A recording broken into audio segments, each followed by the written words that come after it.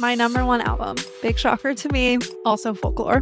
Whoa. Are you ready to dive into all things Taylor Swift? Good for a Weekend is the ultimate podcast for any Swiftie. With new episodes dropping bi-monthly, as well as bonus episodes to give you real-time reactions to the latest rumors and news, it's your one-stop shop for all things T-Swift. We also love connecting with our fellow Weekenders, so be sure to connect with us on Instagram, Twitter, and or Discord to share all your Taylor thoughts. Good for a Weekend is available wherever you get your podcasts. I know. Ours just is that. Like, it's a perfect album. The future is a hefty responsibility and not one that we take lightly. But then taking things lightly has never been what Hefty is about. That's why we've created the Hefty Renew program that turns hard-to-recycle plastics into valuable resources like park benches and building materials. To participate, simply fill up an orange Hefty Renew bag with accepted items, tie it up, and drop it in with your regular recycling. That's it. It's that easy. It's time to rethink recycling with Renew. Particular valued resources may vary by geography. More info available at heftyrenew.com. Hello again. Welcome to the Spark Parade. I'm Adam Unz. Thank you for joining me. I hope you've all had a lovely week. So, on today's episode, I am going to be talking to theater director Phil Willmott. Theater director, writer, sometimes actor Phil Willmott. We talked about his love of a hugely successful production of Guys and Dolls that started at the National Theatre in London in 1982. That was followed by a UK national tour and a long run in the West End. It's a very fun conversation, so I hope you enjoy it. In fact, I'm going to throw caution to the wind and say you will enjoy it. So there. But first, I want to talk a little bit about the power of live performance, and more specifically, the power of live theater. Phil and I touch a bit on the very fleeting nature of theater. A production only exists for a limited amount of time, and in most cases, it's not filmed, so you either see it live or you don't see it at all. And each night it's performed will be slightly different to every other. You know, the actors feed off of and react to the energy of the crowd. And it's also one of the only art forms where the audience is still expected to engage with it communally, but silently. Obviously, it doesn't always work out that way. Phones go off, people break the silence by talking or eating or some other asshole behavior, but the expectation of silence is still there. Unlike at a concert, you can't chat with your friends like many people do at a concert.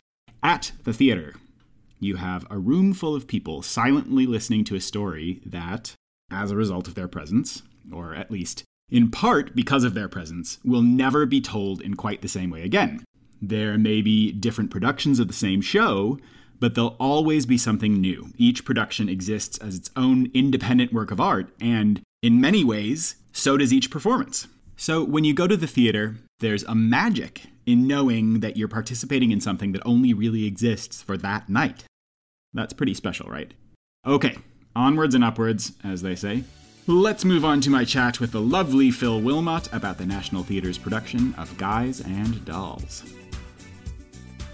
Guys and Dolls at the National. This is 1982. Mm-hmm. So, tell me about like how you came to it. Like, had you heard about what a sensation it was and wanted to see it because of that, or were you just seeing a lot of stuff at the National? Or no, in fact, I didn't see it in London. I saw it in Bristol, where I grew up, and I was like a really geeky theatre kid. I knew no one else who was interested in theatre, but I used to kind of sneak away and see things most Saturdays because there was quite a lot of good theatre in Bristol. So I had learnt that I liked it, and it was really great as a kid going to see theatre with no prior knowledge at all. So like I saw a lot of plays, and it was just so exciting to see things like Henry V and have no idea whether the English were going to win. And there was a really good rep theatre in Bristol at the time, and they did lots of classic plays. And basically I learned more from going to the theatre than I did at school.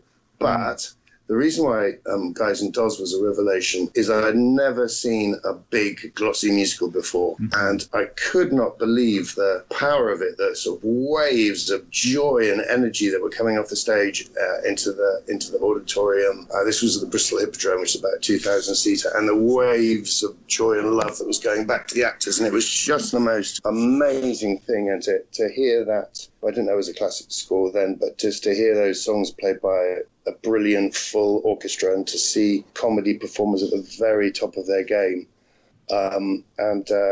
So I saw it, and then I went back every single night, and that was the start of it, really. I was kind of hooked. There was no way back. I knew that I had to make my living in that world somehow. Had you seen any musicals before, or?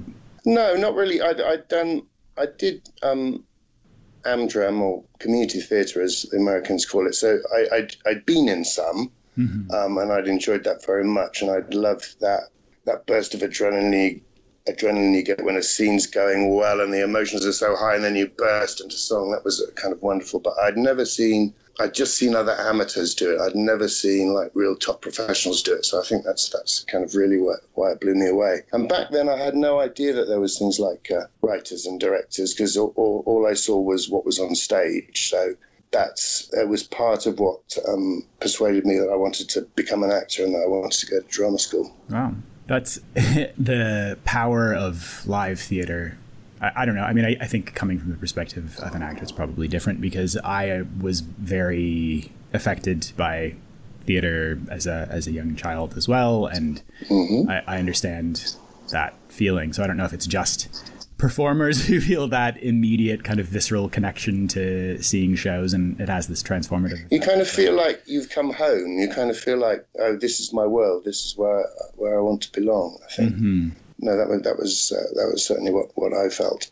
Yeah, it also felt that, or seems that this particular production really touched a nerve with huge amounts of people. Michael Grandici, he had a similar experience with it when he was a kid, that very same production. And I always say to people, oh, you can do a magnificent production of King Lear, but there will be nothing like the moment in Guys and Dolls when they sing Sit Down, You're Rocking the Boat. And I've seen it. I've seen countless productions now. No matter how bad the production is, when they sing Sit Down, You're Rocking the Boat, the roof goes off the place. And that's a kind of extraordinary thing. And I always like to point that out to people who are snobby about musicals. Straight plays very seldom have that incredible uplift. And also, it's, I guess, the only other art form that has as much... There's a bit of an expectation of rapturous applause, but where there's room for it is like going to concerts. But yeah, the reviews for the London production were, people saying that during that number in particular, or after it, that there would be multiple encores, sometimes up to like 5 or 6, where people just would not allow the show to carry on without hearing it again. I discovered on watching it on many successive nights that at the end of that number, if the guy playing Nathan Detroit put his hat on, then they would continue. But if he kept his hat off, they knew that they were going to do more and more encores, which was really good fun.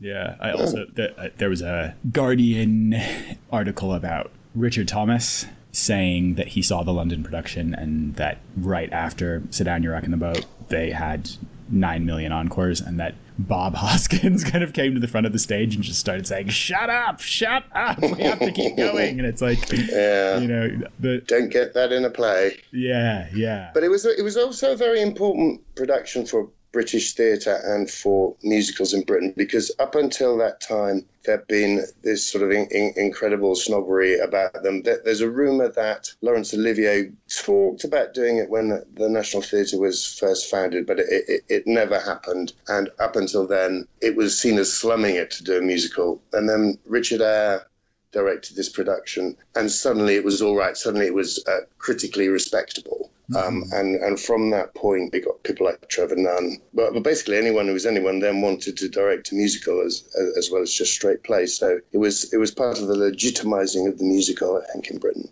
Yeah. And I think box office receipts help people, to make shows that are well received and successful and critically acclaimed and financially viable. But seeing an audience on their feet, especially, in this country, people will give a standing ovation to a potted plant. It's pretty easy on getting on their feet, but not as much in the UK, and particularly in London, that I think it takes something. Well, it's spreading slightly, this kind of habit of leaping to your feet. And it's because of Strictly Come Dancing and Pop Idol and X Factor, where everyone sees that that's what audiences are supposed to do. They're supposed to get to their feet. So it's becoming slightly more common. But you do have to kind of earn it more in London. And I've certainly seen previews of new productions of new musicals where the audience steadfastly refuses to get up off it, get to their feet at the end, and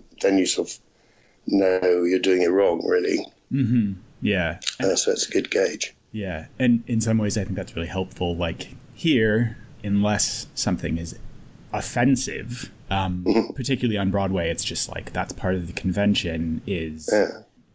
I don't know if it's that people have spent so much money that they feel like... I was going to say, it's a major investment, isn't it, to go and see Broadway shows. I think people sit there almost defy it to be bad. They kind of, they really want it to be good. And as a result, they have a good time. I mean, the other day I saw one of the last previews of King Kong, and it was packed, and people were having a fantastic time. And I was thinking, okay, no matter what the flaws of this show, and it's certainly no follies, it hits the spot. It gives people that extraordinary burst of joy and a feeling that they're experiencing something special. Yeah. And I haven't seen that show, but from what I've heard from other people, it's like has a lot of flaws, but the spectacle of it. Yeah, you will remember it all your life. I mean, and that's not to be sniffed at. Sometimes I think, well, a lot in theatre, we people who make theatre, sometimes it's just really lovely to make people laugh.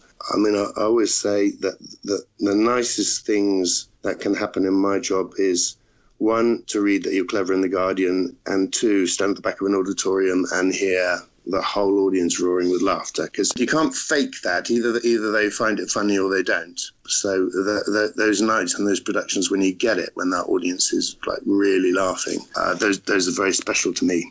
Yeah. And I think that is a key difference between musicals and straight plays as well, is that if you're doing a play, unless it is a comedy, you still feed off of the energy from the audience. You still understand what, whether they're paying attention and what the things that they're reacting to, but it's not as clear cut and it's not as obvious. And with a musical, there are these breaking points where everyone knows that they're supposed to react, and it's like the applause-o-meter.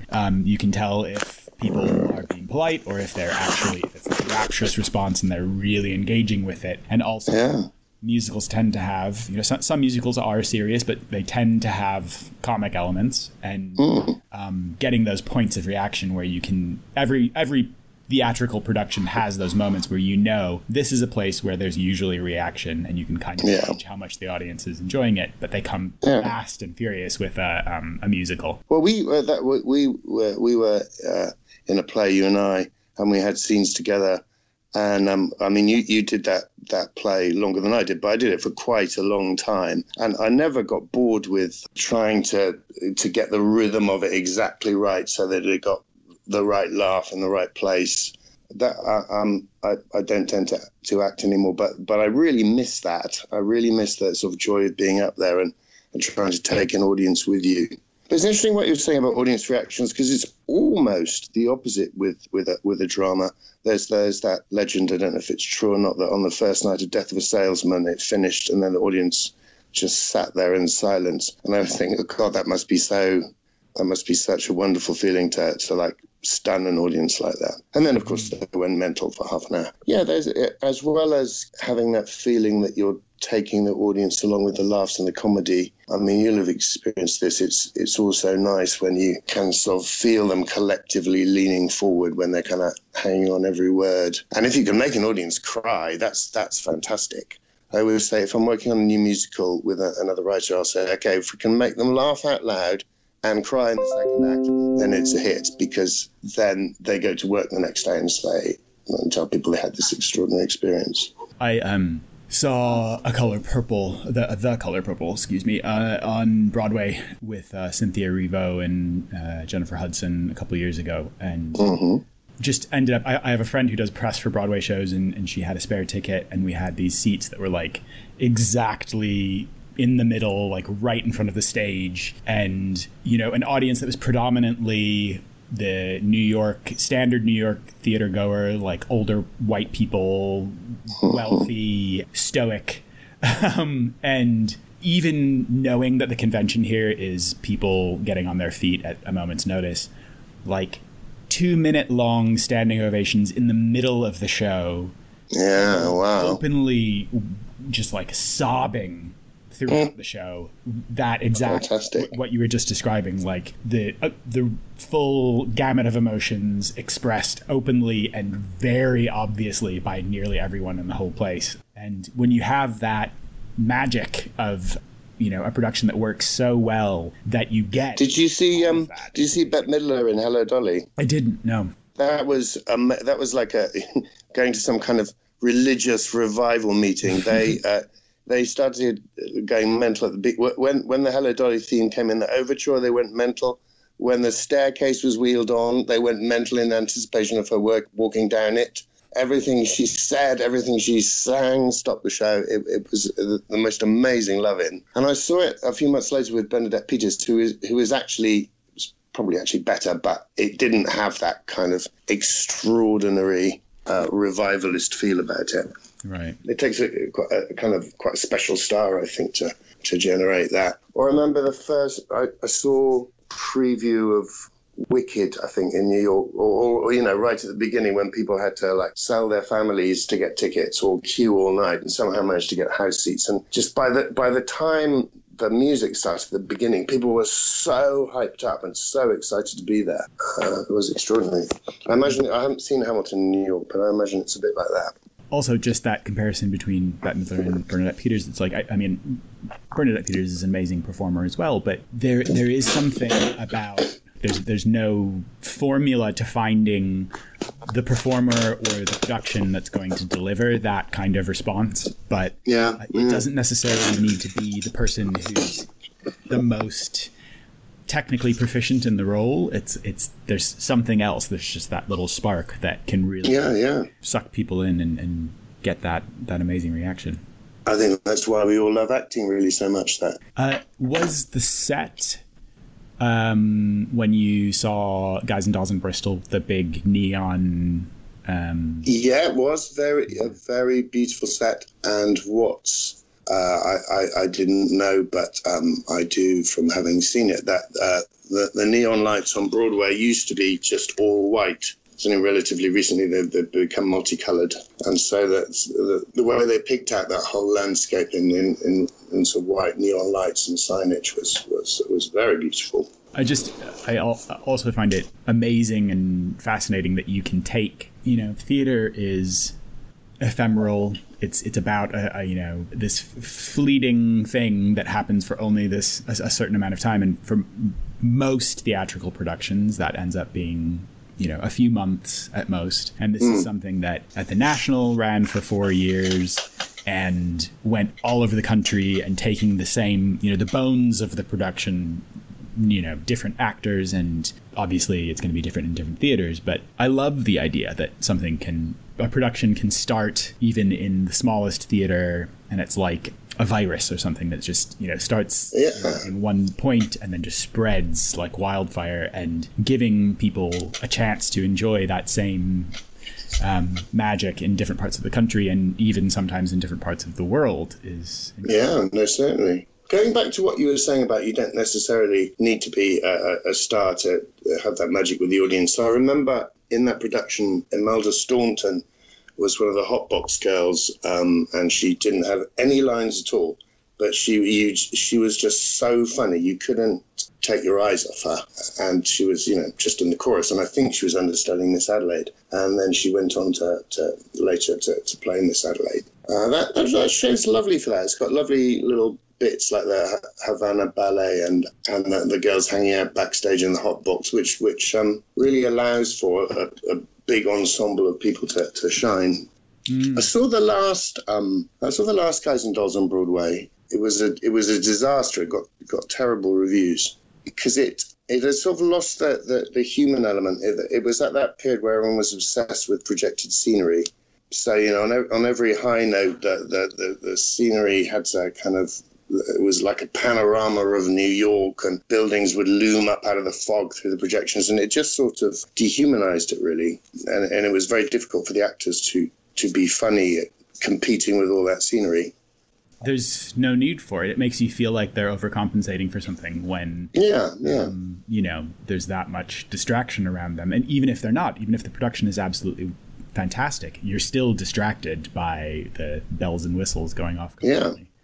Yeah. That was the same thing about this production of The Color Purple, that the set, I guess the original production had the same problem, like spending shit tons of money on, who knows, a spaceship and, fireworks going off in the theater or whatever it was. And there was an extra half hour or 45 minutes of running time because it took so long for the sets to move around and for all of these bits and pieces to get into their places. And this production was so streamlined. The set was really effective, really striking, but just bare bones, didn't interfere with the performances at all. And it was mostly just chairs that people moved from place to place and the suggestion of a different setting rather than having massive set pieces to demonstrate something that didn't really need to be demonstrated. It really allowed the audience to focus on the performers and let them shine, and just knowing when gigantic set pieces are needed and when they're not.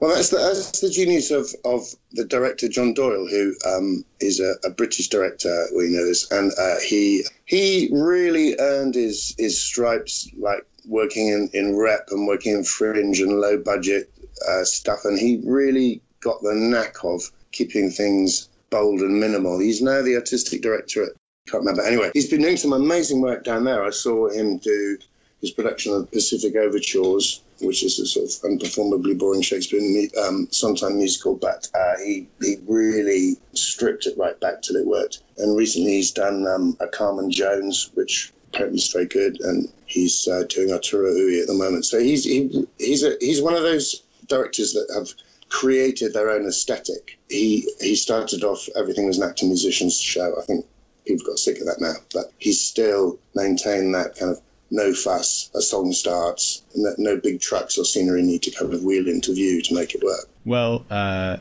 internet is telling me, first of all, he's the artistic director of CST, and he directed that production. He did, yeah, he directed The Color Purple, yeah, absolutely. Yeah, it makes sense.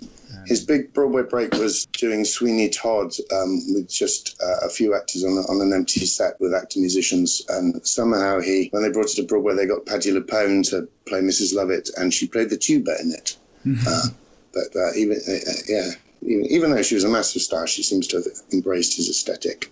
Yeah, and I think that's a sign, that's an indication of a real star, somebody who's willing to kind of take risks and be led in weird directions and understand that sometimes things that are unusual are going to produce the work that people will respond to the most. Yeah, absolutely. Also, I think with both Guys and Dolls and The Color Purple, a connection that I can see is musicals with songs that can stand on their own, that people, especially Guys and Dolls, like people know songs from that show who have never seen a musical in their life. And sometimes I feel like that's missing from musicals in the last 20 years or so, that there's a lot of musicals that it's like sung dialogue, kind of talk singing, not a lot of melody, and not thinking about creating songs that are able to stand on their own, able to convey the same kind of emotional power when they're taken out of context. And older musicals, especially musicals from the 50s, 60s, 70s, there was a much bigger emphasis on not necessarily making those songs pop songs, but making them songs that could be remembered and appreciated by people who would never actually see the show. Yeah, it is essentially a populist entertainment. The moment when you stop wanting to use your piece of musical theatre to touch and move and make people laugh, then it stops being musical and it becomes music theatre. And they're sort of two very different animals. So what stuff have you seen recently that has really made you feel similarly? Have you had the experience of seeing a show since then that has made you feel the same kind of awe, or is it like a heroin addict having their first hit that's the best one? It is a bit. Reaching those heights. It's harder and harder to get that high. But I always regularly think back to going to the theatre as a kid in Bristol, and just the magic of the lights going down, and you never know what was going to appear before you, and then they tell you a story and you get lost completely in the story. I do a project each summer. There's an outdoor amphitheatre. Each summer I put on a family musical and a classic. And the joy of that audience is people come who would never normally dream of coming to the theatre because it's free, because they walk past and see us rehearsing. They have a kind of interest in it. But to do a play like Medea for them, and no one in the audience having any idea that she was going to kill her children. The moment things like that happen, you can hear people like gasp out loud. Whereas if you, I imagine if you directed Medea at the National Theatre, then everyone who bought a ticket would know the story and would know what they're getting. But it's always a great pleasure to introduce people to these masterpieces without them knowing anything about them.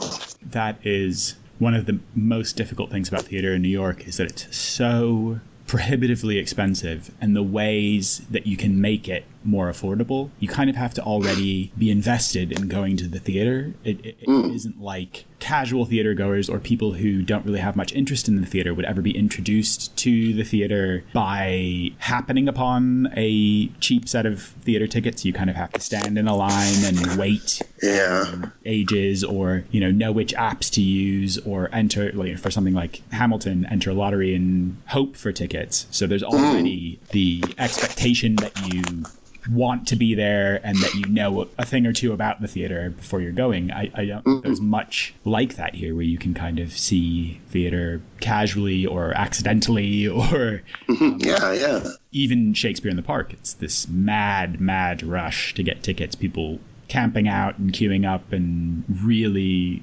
making an investment in seeing theater. And it's not quite the same as trying to lure in audiences who wouldn't normally appreciate it. No, absolutely. So yeah, that's a really fantastic thing to be able to do theater in a public space. Hopefully introduce some people to the experience of theater, and I mean, certainly the family show is, I always say on the start of rehearsals, because it's the same actors who do both shows. I'll say, okay, now you're probably mostly interested at this point in how you will play Agamemnon, but actually 1,000 people a night are going to come along to see you play the Scarecrow in The Wizard of Oz. So you have to take that just as seriously, if not more, because those kids who've come along to see The Wizard of Oz, we need them to keep coming back and back and back. We need them to fall in love with it. Because that's how we make a living. So it's important. Yeah, that's an interesting thing that I don't know if I've ever really thought of it that way, that children's theater can sometimes be dismissed as, something that actors shouldn't aspire to be a part of, or that it's not as important as grown-up dramas and musicals and whatever. But providing children with that formative experience, the same kind of feeling that you had when you were a kid, that I had when I was a kid, going to the theater and just being mesmerized and feeling like I'd never seen anything like that before, and growing up watching TV and going to movies where there's this separation between you and the performance. Going to a theater and feeling included and feeling like you, in some ways, you affect what's going on stage. Your applause, your reaction feeds what's happening in front of you, and it's an experience like no other. And allowing children to have an experience like that just sticks in their mind, plants that seed, and whether they want to perform themselves or just want to continue to engage with theater by being an audience member, ensuring that theater that's aimed at young people is something that's really going to have the same level of commitment and dedication as other forms of theater, so that definitely you can keep them coming back. Yeah. Do you think that seeing behind the curtain, literally and figuratively, has any effect on how you perceive theater? Being a director, being a critic, seeing tons and tons of theater, do you feel like, I mean, obviously it has to have changed how you perceive it, but what effect do you think that has on the way? It has to be really good for me to lose myself in it, because I'm very aware of what strings are being pulled, how and when, and by whom, which is actually why I love TV. It's a golden age of great TV drama. So most nights between midnight and 2 a.m. I watch TV, and I enjoy it because although I worked in TV and film when I was an actor, I don't look at it and go, oh, the director should have done that, or that's much easier for me to get lost in. Mm-hmm. And it's probably not as much of an issue for you. I'm sure when you're reviewing shows, you can get comps, but again, prohibitive costs of theatre. It's not as bad in the UK as it is in New York, but it's not cheap in London. I have to remember that, because I always get the best tickets free, and you sort of absolutely you take that for granted.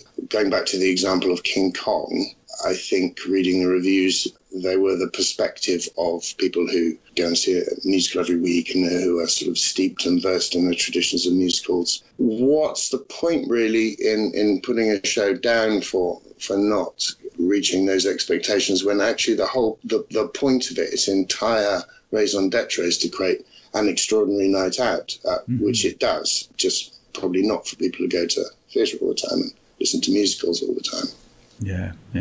I think that's one of the biggest uphill battles for theatre as well, is people knowing that if they watch a TV show and they don't like it, it's no harm, no foul. They don't have to worry about any taking a financial hit. If you go to a Broadway show and you don't like it, you may have spent, I don't know, $300 on a couple of tickets. Yeah. And, you feel it a lot more, and it can scare you away. So that puts an enormous amount of pressure on the people who are making theatre as well. Good. So I feel like we got it. I think that's great. Okay, brilliant. That's great. So nice to talk to you. Yes. Where, if people would like to find you and find out more about you, where's the best place to do that? philwillmott.org. Phil Willmott, one word, with 2 L's and 2 T's, and then .org, and that's got all my stuff on it. Wonderful. Well, thank you very much for talking to me. It was lovely to speak to you. Brilliant. All right. Take care. Speak soon. Bye. Bye. What a guy, right? Did we all learn something today about the theater, but also about ourselves? I think we did, guys. I really do.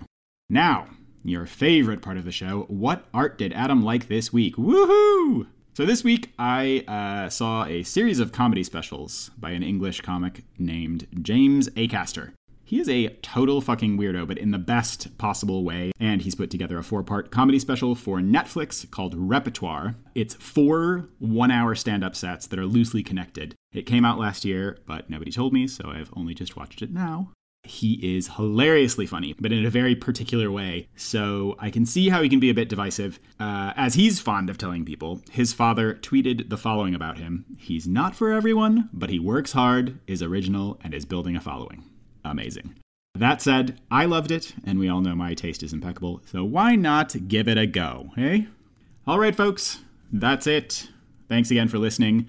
Please follow me on social media at Spark Parade. You can also support the show by donating on the website or by rating and reviewing wherever you download. Glowing reviews only, please, and as many stars as you are allowed. Okay, enough. More next week. Bye.